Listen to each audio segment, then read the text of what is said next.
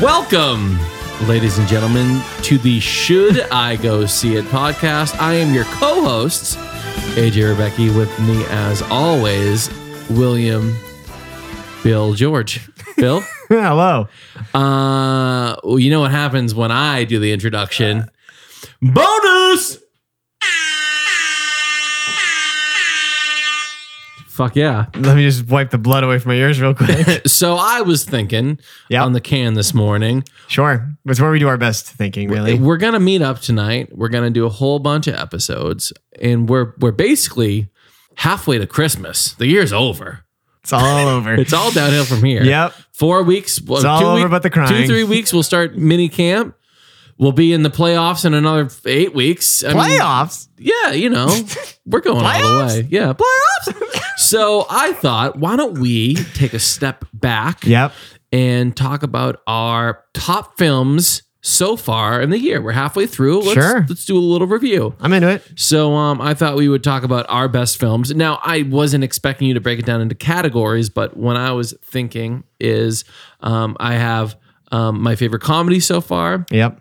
My favorite drama so far, and then my favorite like alternate like sci-fi film of the year. Sure. So, without further ado, why don't we get into it?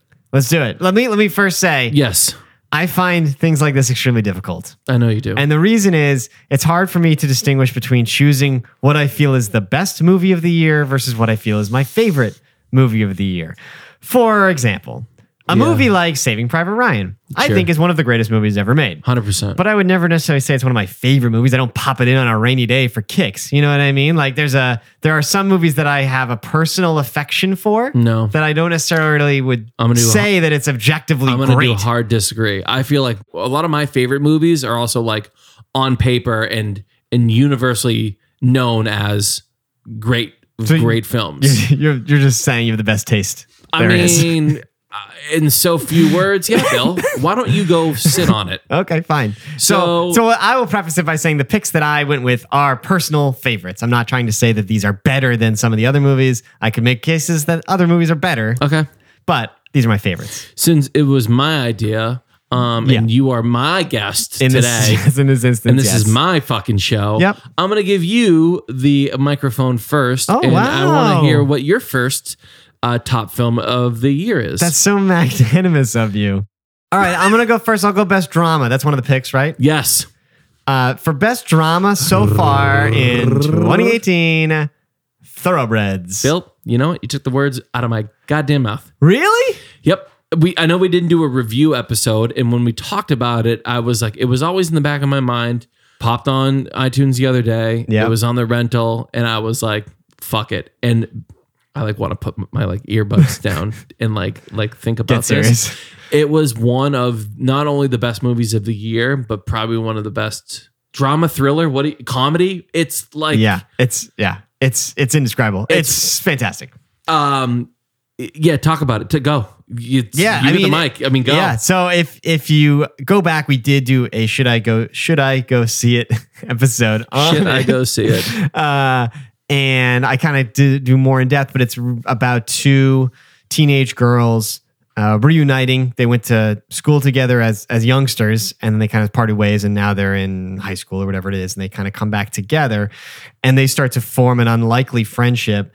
And one thing leads to another, and one of them asks the other. They come up with a plan together to kill the stepfather of one of them, and with the backdrop being the mansions and estates of Greenwich Village, Connecticut. Yes, one of them is very, very affluent, the one with the stepfather. Yeah. And the other, and she's tutoring the friend that comes. So it is one of those movies where everything works. The script, the actors, the music, the sound design, like it's just one of those things where every single piece of the filmmaking process works in conjunction with the rest of it to make a complete whole and arguably a perfect movie. Not only did I have like a lump in my throat the entire time, but I had a nightmare that night about the film. It was that fucking good. Yeah. It was crazy. Yep. It's great. It's a very effective. You watch it. You have to watch it. You got to see it. It's airtight. You just can't. There's nothing you can knock on it. And hands down, when we talk, when we wrap up the year in January before award season, and we give what we did before our top 3 films of the year, there I have little doubt in my mind that this makes it on the top, one of my top films for the entire year. Yeah, it'll be in my top list for sure. So we both agree on best drama. Go rent so far. It. Yep. Okay. All so right. you go with one. Sci-fi movie. Okay. Or alternate, not comedy, not drama. Yeah. So we're gonna do best comedy. We'll get to that. So best other. Wild card pick. Annihilation. Annihilation. Okay. Starring Natalie Portman and Oscar Isaac. It is one of those movies that you leave watching it and you're like, stays with you. Like, I don't know whether to like cry, cut myself, laugh, or drink myself stupid. Yep. Or take like 35 Xanax and just be okay with everything. Yep. It was just a movie that made you think. It was fantastic. It was great. We did an episode on that as well. If you go back and listen to that, if you want to learn more about it. I agree. It would get an honorable mention for me. It's not my pick, but it'll be an honorable mention. Psychological thriller. It has a lot of different layers and depth to it. The performances by Natalie Portman she's great, and Oscar Isaac are fantastic. It's super well paced.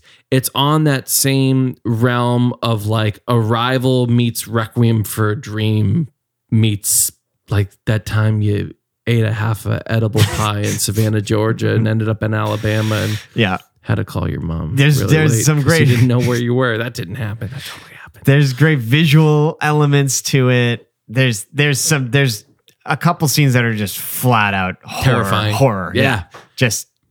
Pure intensity. Great film. If you're into like a mind bender and want a film that's going to make you think and stay with you for a little bit, go for it. It's fantastic. Yep.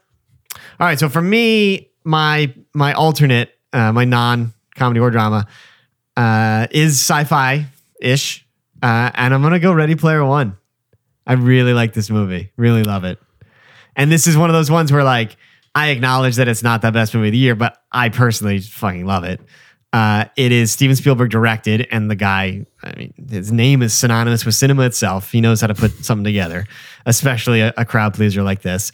I love the source material, read the book twice. So there's like an immediate connection and affinity for it there.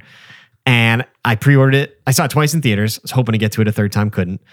Pre-ordered it, came on iTunes, watched it like at midnight when it was available, when it came on pre-order. Like love. I think I've watched it twice on iTunes so far. 4K? Of course, 4K HDR. I've paused it. Like part of the big thing about the movie is there's so many references and characters and avatars and nods to things. Yeah. And the movie, now that I have it at home video, I can pause it and I can like look at stuff. So in like the final action sequence, I've already spotted more characters every time I've seen it. What was more awkward, when you watched it at midnight because you got the pre-order, or like the trip to Costco when you bought like 85 things of Jergens and about 100 containers worth of Kleenex? Keep it together, will you? Just saying. No, I love this movie. I will be honest though, when I do the rewatches, the stuff that takes place in the real world, aka outside of the virtual reality world of the Oasis, the real world stuff, I usually skip.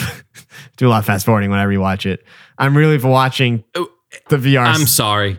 It's a best film for the year for you, but you have to fast forward through parts of it.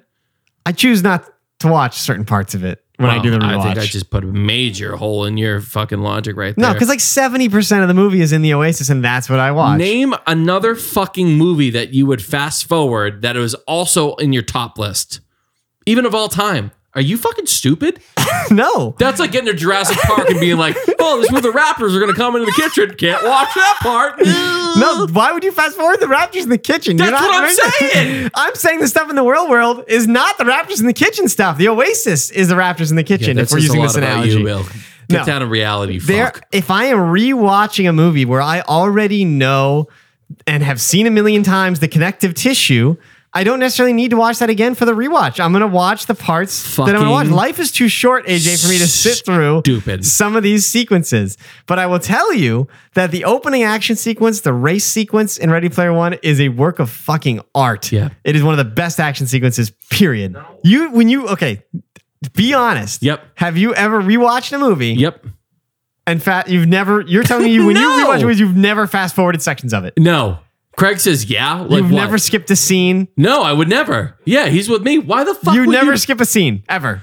No. Why would I do that? Because you've already seen it. You already know what it brings to the table. You already know its importance. You don't necessarily need to watch that connective tissue type scene. Can I ask you a question? Can I ask you a serious question? Yeah, What's please. your favorite band or artist? The Killers. Okay. So that's like you go into a Killers show and right. I went to the Killers show this year. Yeah, you're at TD Garden. Life-changing event.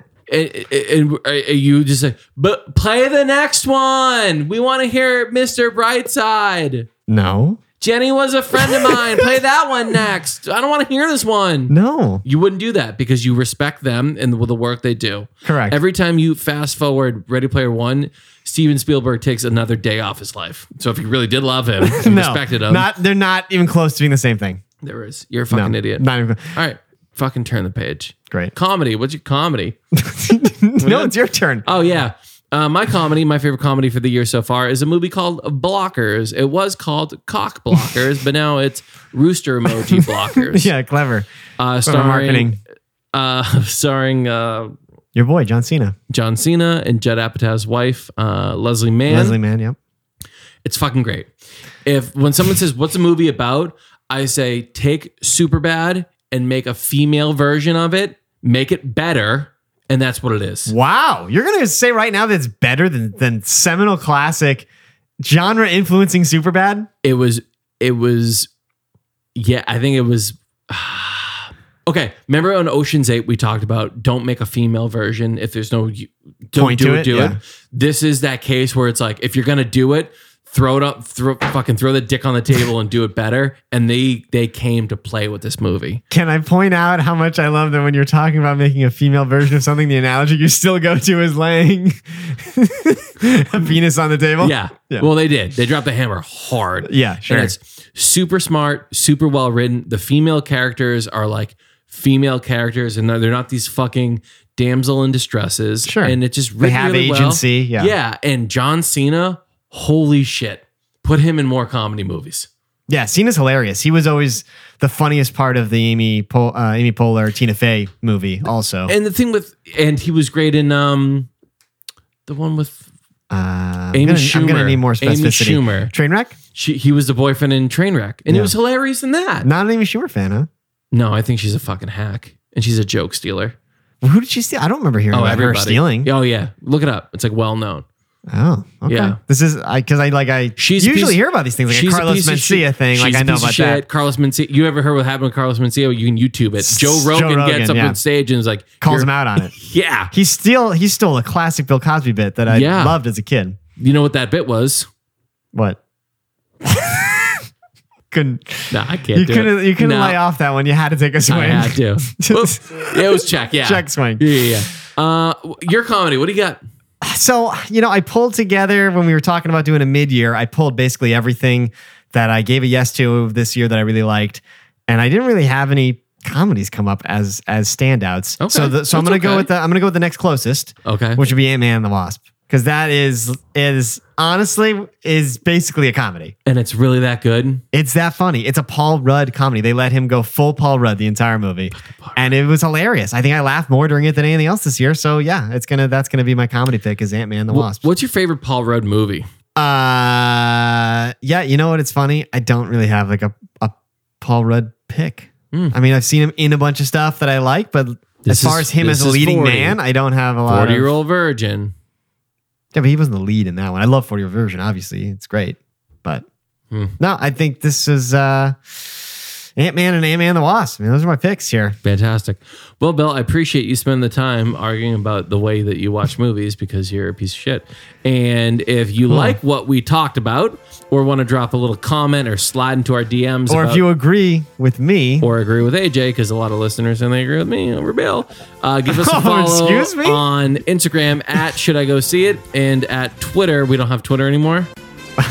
We do. It's not. Yeah, they won't give us. Hey, listen, I tried. No, Can we talk about this? Yeah, let's take a second. If you're out there, you little fuck, over Twitter, you little Twitter weasel, support.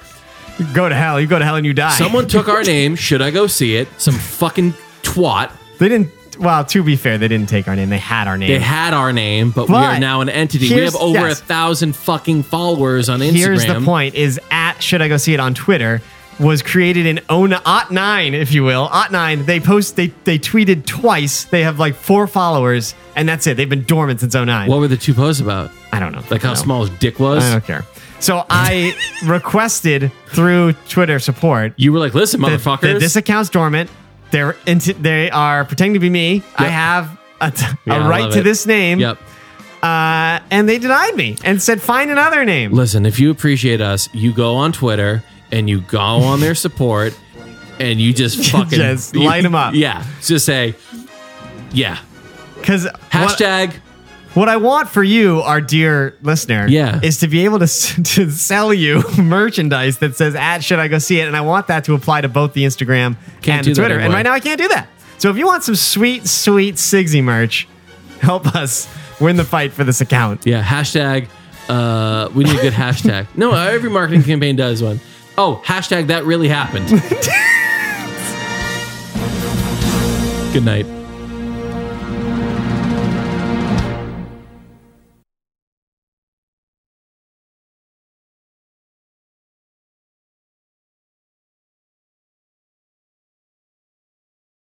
He did a movie. I don't know. That's a good question. I feel like I need to pull up his filmography to be sure. Jason Segel. P.S. I Love You, Man. Have you seen that?